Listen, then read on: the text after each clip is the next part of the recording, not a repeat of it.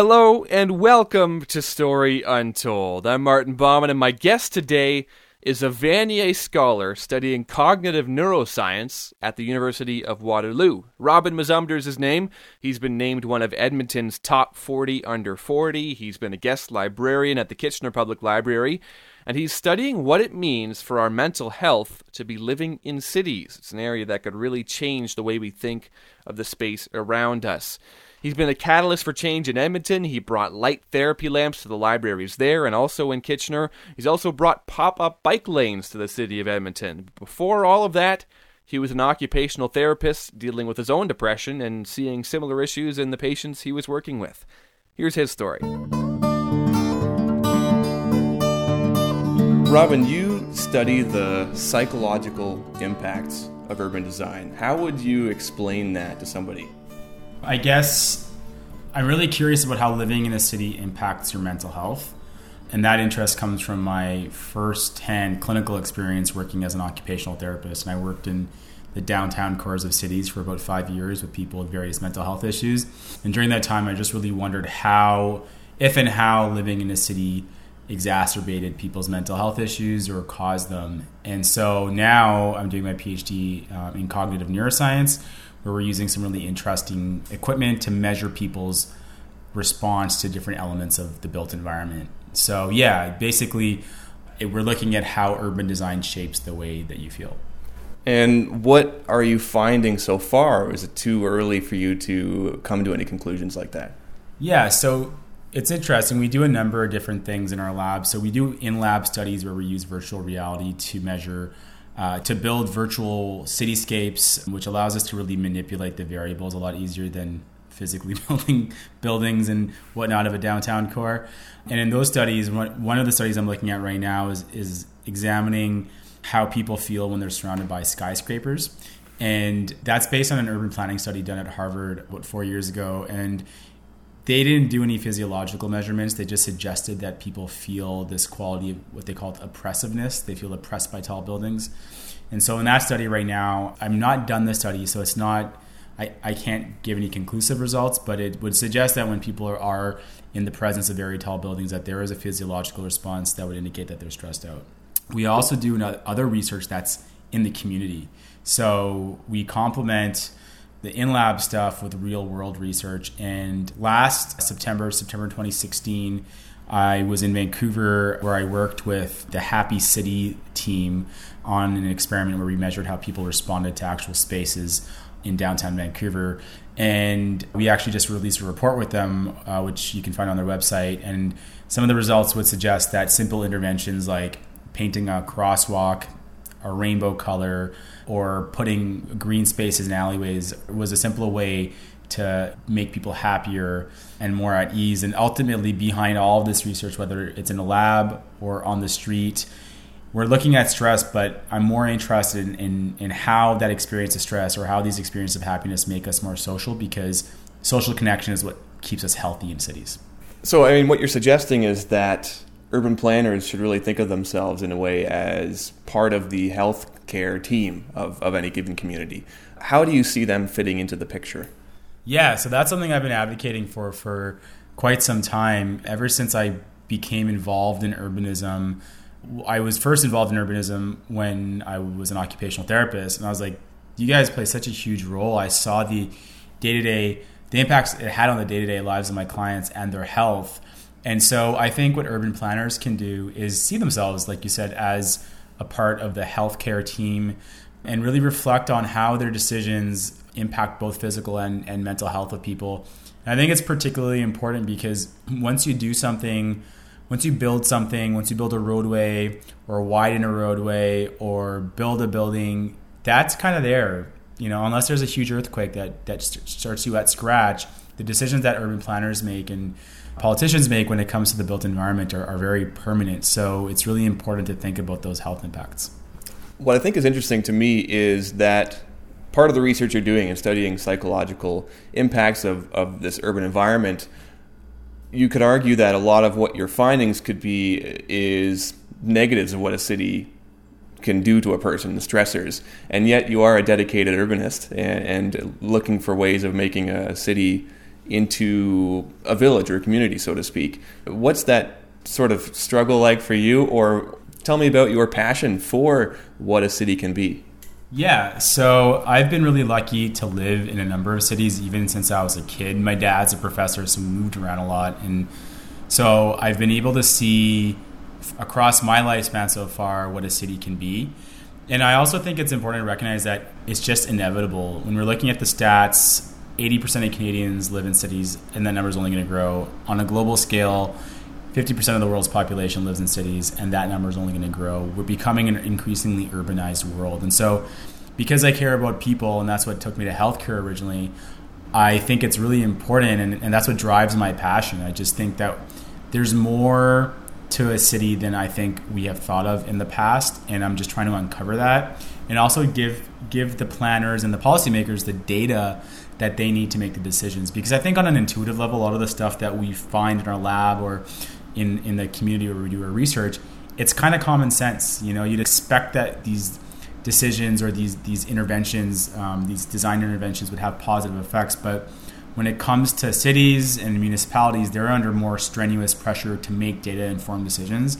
And so all those things combined is what really makes me passionate enough to dedicate the next 4 years of my life to studying that. You mentioned a bit of moving around as you were growing up. Tell me about that early influence for you, what the early years were like for you.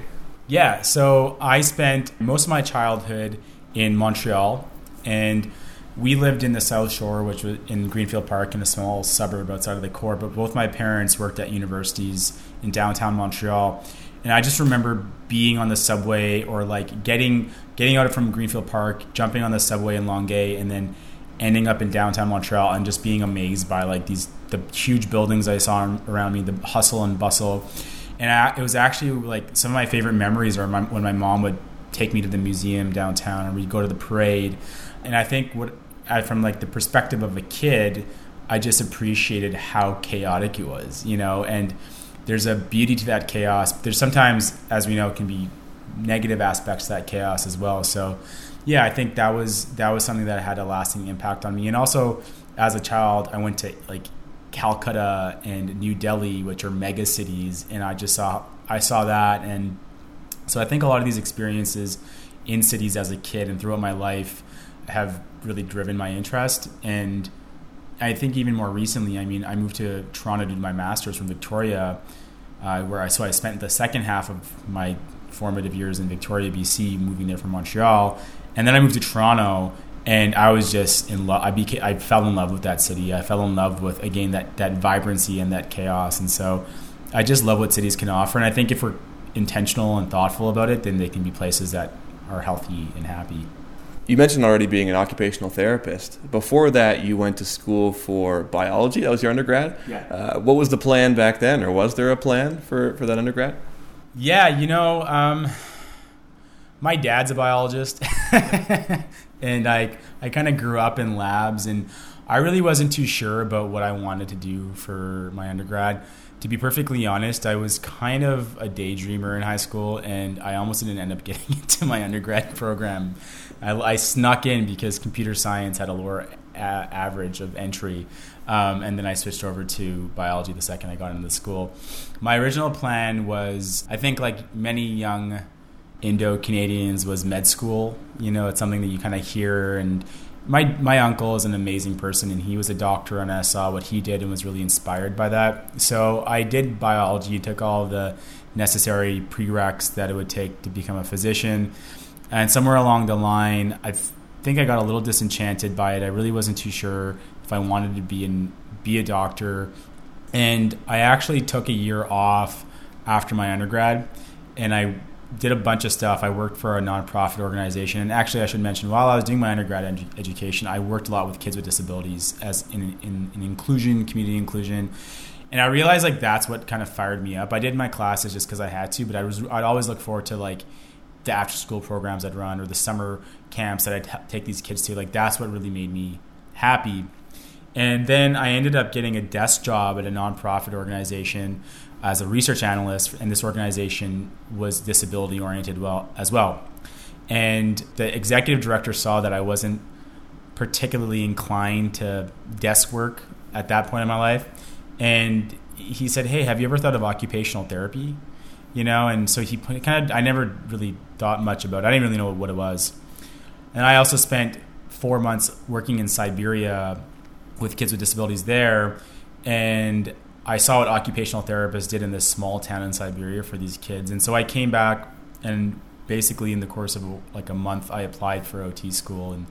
And so my undergrad education was interesting because I'm interested in a lot of things. And so I really took all the opportunities I could to take classes from everything but science. So I did philosophy, I did medical anthropology, I took psychology classes. And so, my undergrad education was really more, I think, a process and trying to figure myself out. And serendipitously, I guess I found out about occupational therapy. Can we talk about Siberia for a bit? What that experience was like, what the community was like that you went to, and what you were doing? Yeah, so that was I think that might be one of the craziest things that's happened in my life. So I was finishing up my undergrad degree, and my best friend, Sean, had approached me. He's like, hey man, what are we going to do this summer? One of my profs, and Sean was in Russian and Slavonic studies, and one of his professors said, hey, there's this Canadian International Development Agency grant they give to students to go and forge relationships with people in Slavic countries.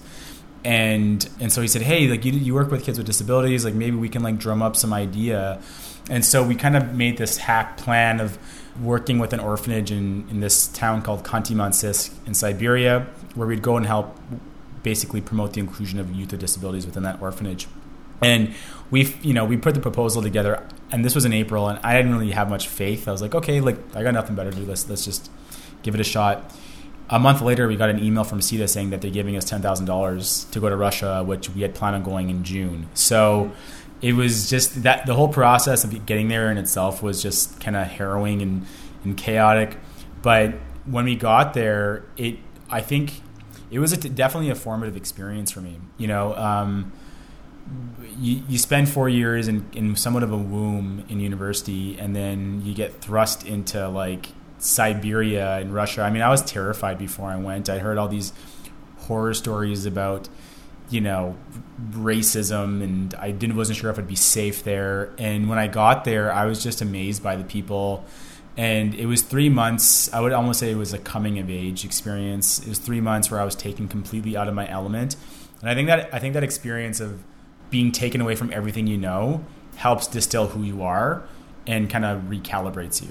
And so over the course of those 3 months, we worked really closely with a group of parents and their children who all had various disabilities like cerebral palsy and autism.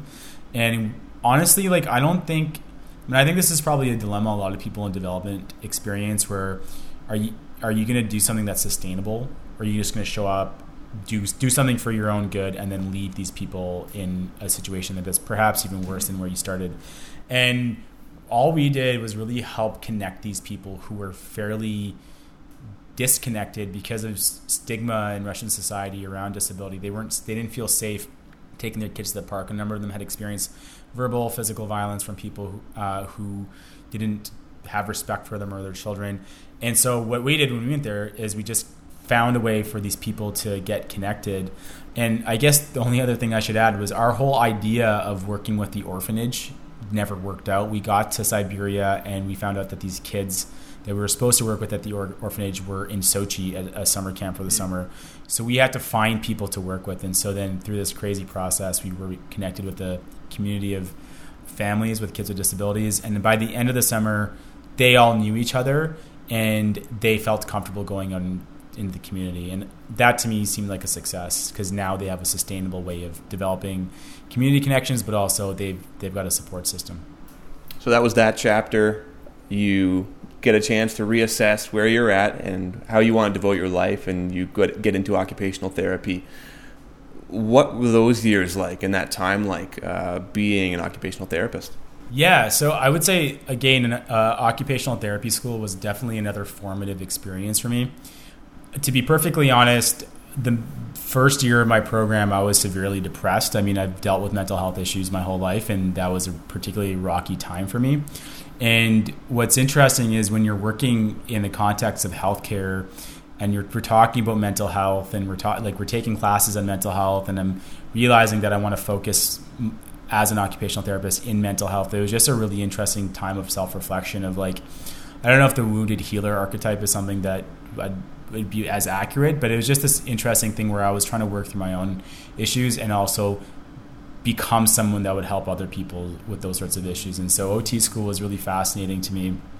Occupational therapists can work in any field of healthcare. So some work in stroke, some work in insurance, and I just chose mental health because it just resonated with me. So yeah, OT school really obviously changed my life by giving me a vocation, but also just the experience in itself, and living in Toronto, and all of our community placements when we were in school were in downtown Toronto. So I got to work at the Center for Addiction and Mental Health. I worked in a boarding home, and all these, I was put in a lot of situations I never thought I'd be in, and so then it set me up to work as an occupational therapist, and I spent some time working as a full OT at the Center for Addiction and Mental Health in downtown Toronto, and I worked on a schizophrenia inpatient unit, and that was like baptism by fire. It was really, really intense environment. And then from there I moved to Edmonton, and I spent 4 years working in community mental health. I worked with kids with mental health issues, and then I worked with adults with mental health issues, and all those experiences I think have led up to what I'm doing now, because working as an OT gave me the understanding of what mental health really is and how someone's environment can impact that. Did you find your own lived experience helped in your line of work, being able to, whether that was empathize or bring it up as a means of sharing a commonality with someone and then breaking down whatever barriers they might have to allowing themselves to be helped by you? Yeah, I think in the clinical work it's called therapeutic use of self or self-disclosure. And I mean, so to your first point, yeah, for sure. I mean, I can never say that I understand exactly what someone's going through, but I know what it feels like to not be well, and I know what it feels like to not have energy and feel down. And so that gave me a point of reference. I mean, most of the people I was working with were in much severe circumstances than I was, for a number of reasons. From a socioeconomic perspective, they were also living in poverty. There were a lot of other issues going on for them, but I think it really gave me an insight. And I don't know that everyone needs insight, but for me, it was helpful. For me, it gave me meaning, and it got me through some stuff that was pretty tough. Because the other thing to think about when you're working as a clinician in mental health, or perhaps any kind of helping capacity, you're at the risk of burnout. So yeah, those experiences were helpful, but you have to watch how involved you get in someone's life, and remember that you're a professional. There are actual new positions out there now, people called peer support workers, where they're actually paid to share their personal experience. And so it's a fine line that you have to toe. And I think if people are conscious of it, it can be a benefit, but there are kind of downfalls to coming in with a lived experience while you're working in mental health. One thing that you've mentioned in past before is your own experience with seasonal affective disorder, and what spurred you to do something about that, both in Edmonton and in Kitchener. Tell me about, I guess, your own experience with that and the benefits you found from light therapy and the process of bringing it both to those different cities. Yeah, so I experienced depression, but the winter really exacerbates it. And I realized I needed to do something about it after my first winter in Edmonton. It kicked the crap out of me. The days are very short in Edmonton, and the winters are long. And so I think it became very apparent to me. I guess when you get used to cycling out of low mood and normality, you just perhaps get used to it. But I think that particular condition or that circumstance just really, it made it very apparent. So after my first winter in Edmonton, I went to my doctor and I was like, look, I know myself, I know I have issues with depression, but winter makes it unbearable and I need some help. And he said, well, you should consider light therapy because it's, considered first-line treatment and there's very little risk as opposed to taking, prescription meds, and it gets a little bit more complicated. And so I was willing to try that out. And in the process of researching it, I'm a huge researcher. I'll research anything I buy, so I want the best. And so I found that the best and most effective light therapy lamps were actually kind of pricey, around $200-$300. And at the time, I was working as an occupational therapist with people living in poverty. And I was like, most of these people could probably use this, but they can barely afford rent. I don't think they can muster up $300 to buy a lamp, And so that spurred the idea, and I don't know, the synchronicity of it all. At the same time, I saw a call for a micro grant called the Awesome Foundation. They give out these $1,000 grants for people with community ideas. So I, filled out the form, and I got the call from them saying, hey, you're going to pitch. And I was like, well, if I'm going to buy these things, I got to put them somewhere in public. Where am I going to stick them? And I had a day to figure that out, because I had to pitch with some partner organization that would host these lamps. And I was racking my brain, and I'm like, where can I put this? Should I be at the rec center, maybe City Hall? And then it just recurred to me the library is the perfect place to put these lamps. I mean, you have to spend about half an hour sitting beside them. What better place than a building full of books and also a building that's kind of built on the premise of equity and sharing. They share all sorts of stuff, so why not share light therapy? So basically, I asked Edmonton Public Library if they'd host it, and they agreed. I got the money. I bought 3 lamps, plugged them in, and that's pretty much all I did. And it seemed to garner a lot of interest, and I think it gave people permission to talk about not feeling well with their mental health. And so there was a lot of interest. It got some press, and it's since spread all over the country. Toronto Public Libraries picked it up. I'm getting tons of emails now from the States, because the story was covered in the Library Journal a couple of months ago. And so, it's just growing and growing. And then even bringing it to Kitchener, when I was asked to be the guest librarian, I was like, this is going to be one of my projects, if I want to bring this to my community. And so, yeah, I mean, it's what I love about it is that it's easy, and it's literally plug and play. Anyone that wants to can do it. And I reached out to the manufacturer who I purchased these from. They're a Canadian company. And I said, hey, listen, I got tons of libraries that are wanting to do this. They're nonprofit organizations. Would you guys give them a discount? And the CEO was super stoked about it. And so now they're giving them, I think, pretty much at cost to libraries that want to use this resource. So yeah, it's been really cool and a bit of a heartwarming experience to see how people receive it. I've gotten good feedback from people who've used the lamps. And I think the other thing that I love about the initiative is that when you're using a light therapy lamp in a public space, you're kind of non-verbally communicating that, you're dealing with some stuff, or you're not feeling the best. And I love that, because people feel safe enough to do that, and there's a kind of underlying conversation going on that isn't as apparent, I think. It just continues to break down those walls of people being apprehensive of talking about something like that, or feeling as if it's not normal. Yeah. The other part about the library that's interesting is when you first came here to Kitchener-Waterloo, the first place you went was the library. What do you see as the library's role in placemaking and in building a community? Yeah, I think the library plays a huge role. It's not just a warehouse for books anymore. It's a community space. It's an accessible community space where people from all walks of life can come together. I think it's a place where you can brainstorm ideas, and it literally gives you all the resources you need for things like placemaking. And especially in cities, something that I was really conscious of when I was working with people with mental health issues who are lonely was there aren't many places that are universally accessible to people. A lot of people who work in community inclusion would just take their clients to the mall. It's a corporate space. There's everything. It surrounds consumption, right? Mm-hmm. Whereas a library is a place where you just can go hang out and you're welcome and you can read a book and you're not pressured to buy anything. And I think that in itself is something that we should celebrate, because I think those sorts of spaces in our communities are fleeting, and I can't think of, to be honest, any other space that can do what the library does. Yeah. Mm-hmm. Can we talk about biking and cycling? You're also a very passionate cyclist, and one thing that's really interesting that you've done in the past is in Edmonton, you created a series of pop-up bike lanes.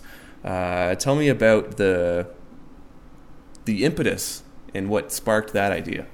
Yeah, so my first year in Edmonton, I didn't ride my bike because I was terrified. I didn't think it was possible because I moved there from Toronto. I was in Toronto for 3 years before that. And I felt safe as a cyclist in Toronto because it was normal. You see cyclists on the street. And so there was this kind of awareness of cyclists. When I was in Edmonton, I didn't see many cyclists, and I was just terrified. So I bought a car. And I hadn't owned a car for a while, and I bought a car at Edmonton. And then I realized that, being able to cycle to work was a privilege, and I lived in the core, and so I should take advantage of that. And so I biked to work a lot, and it was just like not a fun experience. At the time, Edmonton didn't have any cycling infrastructure, and I'd have a bad experience almost every day with someone not seeing me, someone just being outwardly violent with their vehicle. And so I was kind of getting angrier and angrier. And what happened was the city was holding consultations for the development of bike lanes. And when their capital budget came up for this one bike lane in the downtown core, which is really necessary because there's a lot of cyclists that live downtown, and that corridor wasn't safe for them, they actually didn't prioritize this bike lane in the budget. And it was astounding because of the work that they put into doing consultation. And then they whoever made the budget just decided, we're going to prioritize this low enough on the list that it's probably not going to get built. And so I saw this call from a community group they were like, we got to do something about this. We need to tell the city that we want this bike lane here. So I showed up at this meeting with people who at the time I didn't know and since then have become friends with. And we're trying to brainstorm, like, how do we get the city's attention? Like, do we host a rally? Should we have any PR campaigns? And at that same time on social media, I saw this pop-up bike lane that happened in Minnesota or Minneapolis, I think. And it was like a block, and they just used some pylons and some flower pots and created some space for cyclists. And I was like, oh my God, we got to do a pop-up bike lane. It's literally everything that we want. It's going to get us some coverage in the media. It's essentially a rally, it'll be a bike rally. And it's also like a way for residents to experience something tangible, for the people that might have had an issue with the bike lane in their community. They could see what it could actually be like, because when it's in your head, I guess if you live in a community and you're opposed to it, all you see is something that's going to create traffic problems. And it also gave the cyclists something to see, this is what it could be like biking on a street with a bike lane. So together with this group, we organized, I think it's probably one of the longest pop-up bike lanes I've heard of. I originally wanted to do one block, but Michael Fair, who is one of the key organizers in this, he's a city councilor in Edmonton for a number of terms, and at this time was retired. He's like, no, let's go big. So we went 10 city blocks. We bought a bunch of flower pots. We got pylons. We worked with the city on it with this. It wasn't this guerrilla thing, which I think there's value to, but we wanted them on our side. We didn't want to just make them mad. And so anyways, we worked with the city. We got a permit for it. It lasted all of 2 hours, but it was amazing. There were kids biking on it. We ended it off with a barbecue. It turned into a community event. And so for less than $1,000 and in less than 2 hours, we were able to communicate something. We were able to show people what it could be like, and politicians came out to it, and they ended up, reprioritizing their budget.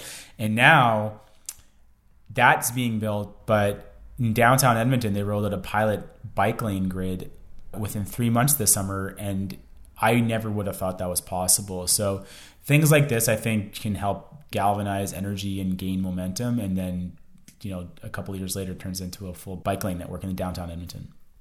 You have described anti-bike laners, whatever the word is for them, as anti-vaxxers, as equivalent to anti-vaxxers. Yeah. Can you go through that analogy? Yeah,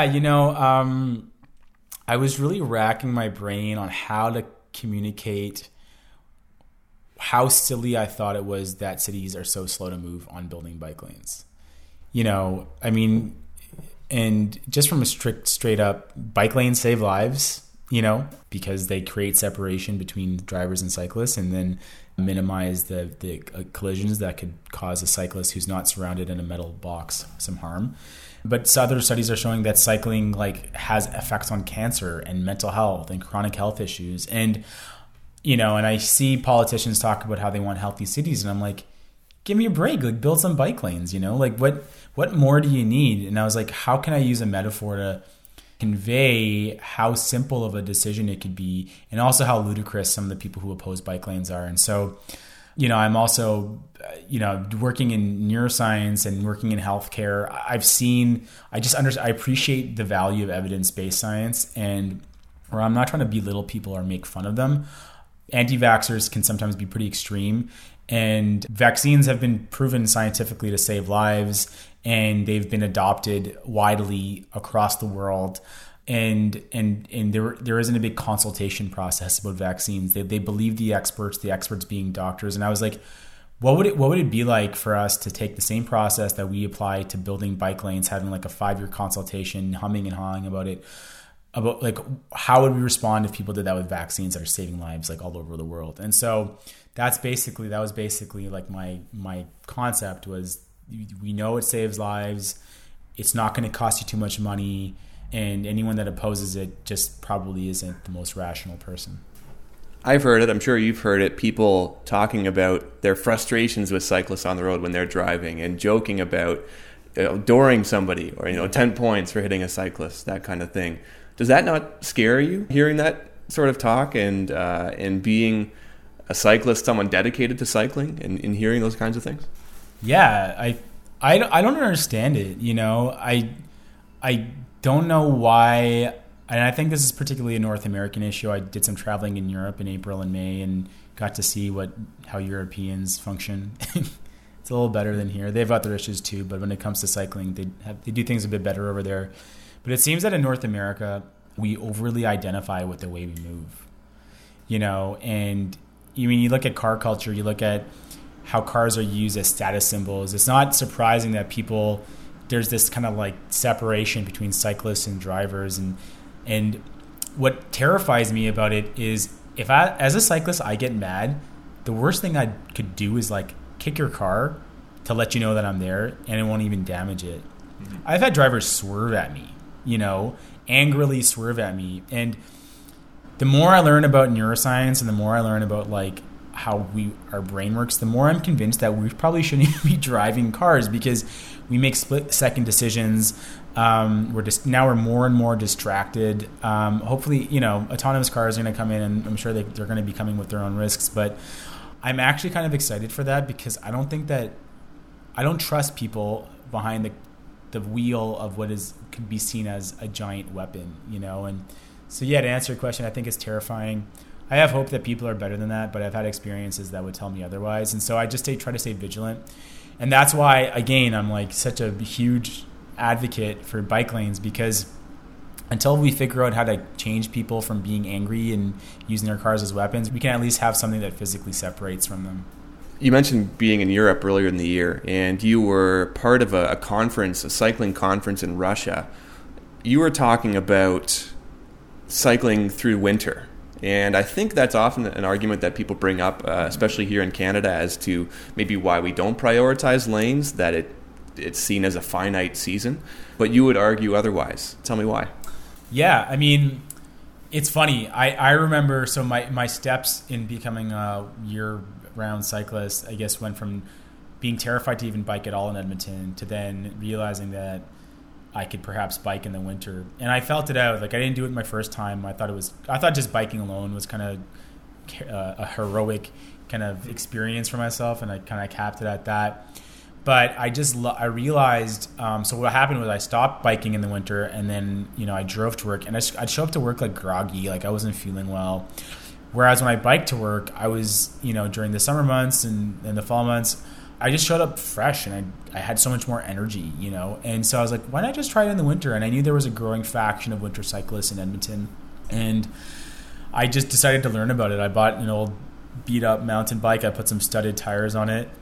And it was like the most fun I've ever had. It's obviously still, there's some dangers. You can slip. But with studded tires and with bike lanes that, might, again, protect you from cars, like it can be a really awesome experience. And it's funny how Canada is like a winter country. People pride themselves on like loving hockey and skiing and snowboarding. And we do all these sports outside. We go tobogganing.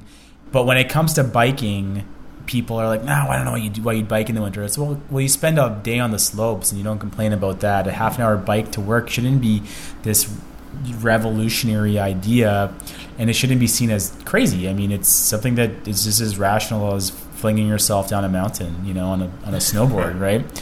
Perhaps more rational. It's a way to get to work. And so I got involved like that. In Kitchener, I've been year-round cycling. But something that I really loved was when I was at the winter cycling, or I was at the winter cycling conference in Montreal, and also when I was in Russia for the Moscow International Cycling Conference, I met a guy named Pekka who is from Oulu, Finland, and like it's winter there like all the time, I think, and they've got bike lanes there, and like they have a huge mode share for people that cycle year round, and it's not this big deal. Like that's just how people choose to get around. And when you think about it, like I'm more terrified of driving a car in icy conditions than I am with riding a bike, because I've flown through an intersection before after I've slammed my brakes. You're driving this 2-ton piece of metal, like bad things can happen. So what I learned through biking in the winter was I felt safer and more confident biking around. And I think we slowly have to change that. And if Canada wants to be a country that embraces winter, then embrace it in all its forms. And that includes how you move around. I mean, it's one thing to say Canada's a winter country. Denmark is also a winter country. Yeah. Copenhagen is seen as one of the models for cycling. Just a different way of thinking of things. I think this kind of goes back to the idea of viewing cities as how can we make these for people and not make these for driving through. Can you talk about that? Yeah. I think a lot changes when you get out of your car. And I've known that, since moving to Kitchener. Before moving here, I sold my car that I bought when I was in Edmonton. And yes, cities aren't spaces to drive through, and they're not places to park, and I think they're increasingly being seen as that, perhaps because we have growing suburbs, which is understandable. I don't think suburbs are bad places, but if you can make a city a place where you can take pause, if you can make a city a place where you're not stressed out while you walk through it, all those things add up, and I think as we have more people living in cities, we have to think about how the stress of existing in them is bad for our health. There's lots of stress-related health issues, and so that's one thing to consider. And yeah, I mean, I was in Berlin and I was in Copenhagen, and even in like London, you realize, or to be honest, when I was in Moscow, I mean, that's a huge city. It's chaos, and I was talking with someone from the UN who was working in Russia, in Moscow, to address greenhouse gas emissions. I mean, there was a time a couple of years ago, and even I think it was in St. Petersburg, where people weren't allowed to be in the city because the smog got so bad. So you see what it can get like, and you see where we're at here. And I think there's a bit of an arrogance that we have with how we build our cities. We think where it's always going to be okay, and we got all this space, there's all this green space, we can just knock these trees over and build more housing and expand. The politicians and the people that make these decisions need to go to places where they're dealing with people not being able to be in the city because they can't breathe the air. So yeah, we have to get over this car-centric understanding of cities, if not for our physical health, from the perspective of walking and cycling, but if not, of just being able to breathe the air. Climate change is happening. Cities, particularly in North America, that were built around the car need to be a bit smarter about how they build out. You're going to Burning Man later this summer, and perhaps another great example of what building a place for people can be like. You went last year. What was it like? Yeah, I never thought I would be what I understood was what a burner was. I remember being like 5 years ago, I was at a bar and some guy said, "Oh man, I just got back from Burning Man." And I was like, "Whoa, that guy's like a hippie." I just judged him, like at the time a judgy person, I guess. I don't know. And so last summer, I just wanted to catch up with a really good friend of mine, and I was sort of trying to make travel plans, and I wanted to go visit him. And he's like, "Hey, I'm going to Burning Man," and I'm like, "Okay, can I come to Burning Man with you?" And I didn't really know anything about it. I thought it was like a music festival, in the desert, and which is not. It's not that. And it was a profound, amazing experience. And I'm really lucky that I'm really fortunate to have been able to go on, especially given what I'm studying. I'm studying cities and how they make you feel. Burning Man's a temporary city. 80,000 people show up in the middle of nowhere in the desert where nothing can really live, and they create the most vibrant place on earth.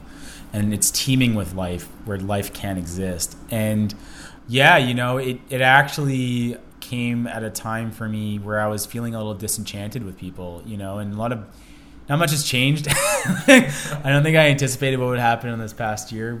He shall remain unnamed, but I was just feeling a little hopeless when it came to people and the horrible things they could do to each other. And when I went to Burning Man, everyone was just really nice, and there were people there were kids there were older adults, there were people of all backgrounds just coming together and living peacefully and joyfully for like a week. And so I thought I'd come back like completely just exhausted from being in a dusty desert for a week, but I came back rejuvenated, and that stuck with me.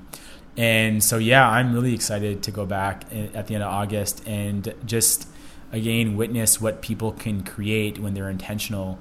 And something that I kind of thought about was if the people can create that environment with like nothing in the middle of the desert, like what are we capable of in cities where we have all of the resources to do amazing things, And there was something about the whimsy and the playfulness that existed there that I think that we could probably learn from when it comes to the cities that we build and the art that we put out in public spaces. And so, yeah, it's just a super inspiring experience. And it's not for everyone, but I think anyone who has the inclination to go should, because it's just a wonderful time. What I think interests me maybe most about the work that you do and the things that you have done is exemplifying the idea that no matter how small one person might be or how insignificant you might feel, you can still make a difference. You don't have to be an elected official. You don't have to be an executive. You don't have to be in a position of traditional power. All it really takes is a person with an idea and the drive to do something about it, whether that would be something like installing lights in libraries or creating a pop-up bike lane. Where do you get that from? Probably my parents, they're immigrants.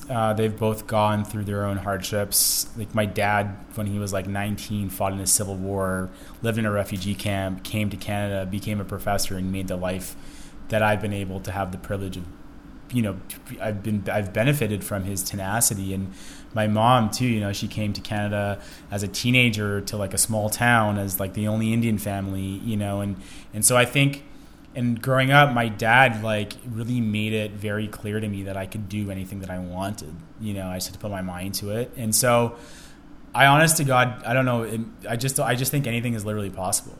Like anything you want to do is possible. I mean, with a few exceptions, I don't think I can go to the moon anytime soon. But, I think when it comes to the goals that you have or the dreams that you have, you just got to make it happen. And I think with intention and the right resources, I come from a relatively privileged perspective. I've had the ability to go to school and get my needs met in that capacity. But yeah, and I think when it comes to cities, and something that I was reminded of when I was at Burning Man, one of the tenets of Burning Man is civic engagement.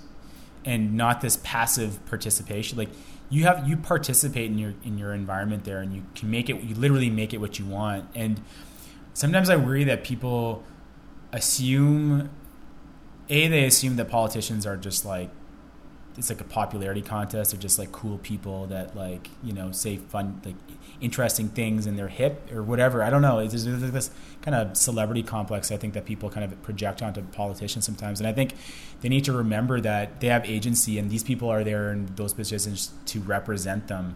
And that any power that these decision makers have is the power that we give them. And so accordingly, use your voice, I mean, most of the time, I'm sure people are tired of the stuff I tweet about. I'm just constantly complaining about urban infrastructure, and I'm sure I'm on a few mute lists. But I think if for me, any platform that I have, I try to use to bring attention to something. And I think ultimately that drive comes from the fact that I recognize that most people may not recognize they have that agency, and some people just don't have that agency. And I've always wanted to advocate for the marginalized and the vulnerable, and anything that I do when it comes to cities, complaining about bike lanes or walkability, is thinking about the most vulnerable in our society. And I can't remember who said it, but they said that a measure of a society is how they treat their most vulnerable, and I think that's what really drives me to do what I do. We've talked a lot about cities and building places, and a lot about maybe how it could be done better. What about the potential you see in what a place can be like? How we might aspire towards something? Yeah. So, something that I reflected on when I was in Europe, in cities like Copenhagen and Denmark, and even in St. Petersburg, they have streets that we call human scale. They're really narrow streets. They're not these huge freeways that we see, these urban freeways we see in North American cities. And so my first response was, I felt a little dejected. I was like, oh my gosh, like how can we even compete with this? But then when I came back here, I see space. I see we actually have something to work with. So we can take what they're doing in Copenhagen, and we can take what they're doing, in Sweden, and come back here and use the abundance of space that we have on our roads to put bike lanes in. So when I look at a city like Kitchener, I live on Weber Street, and it's a 4-lane highway in the middle of a neighborhood. While it can be daunting and terrifying to bike down, I'm like, we could easily take a lane out of traffic here. They made the space. They literally widened the street for cars. Why don't we take a lane of that and turn it into a 2-way bicycle track? What's stopping us? We have opportunity. And while North America, Canadian cities are relatively babies when you compare them to like these urbanist meccas across the pond, we have the gift of retrospect and the ability to take ideas from places and do them maybe even better. So yeah, I think when it comes to changing Canadian cities particularly, there's lots of potential because we have a lot of space, and we have resources, and we have the gift of, the internet where you can see how people around the world do things. Thanks a lot. It's really nice talking to you. Yeah, thank you.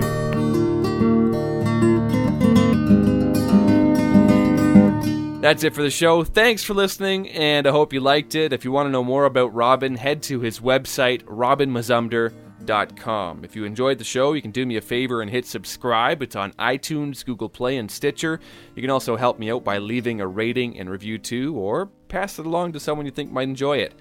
The next episode will come in September. I'm off for 2 weeks in Iceland and Norway. Theme music for the show by Dr. Turtle off the album You I'll Ah. I'm Martin Bauman, and this was The Story Untold. See you next time.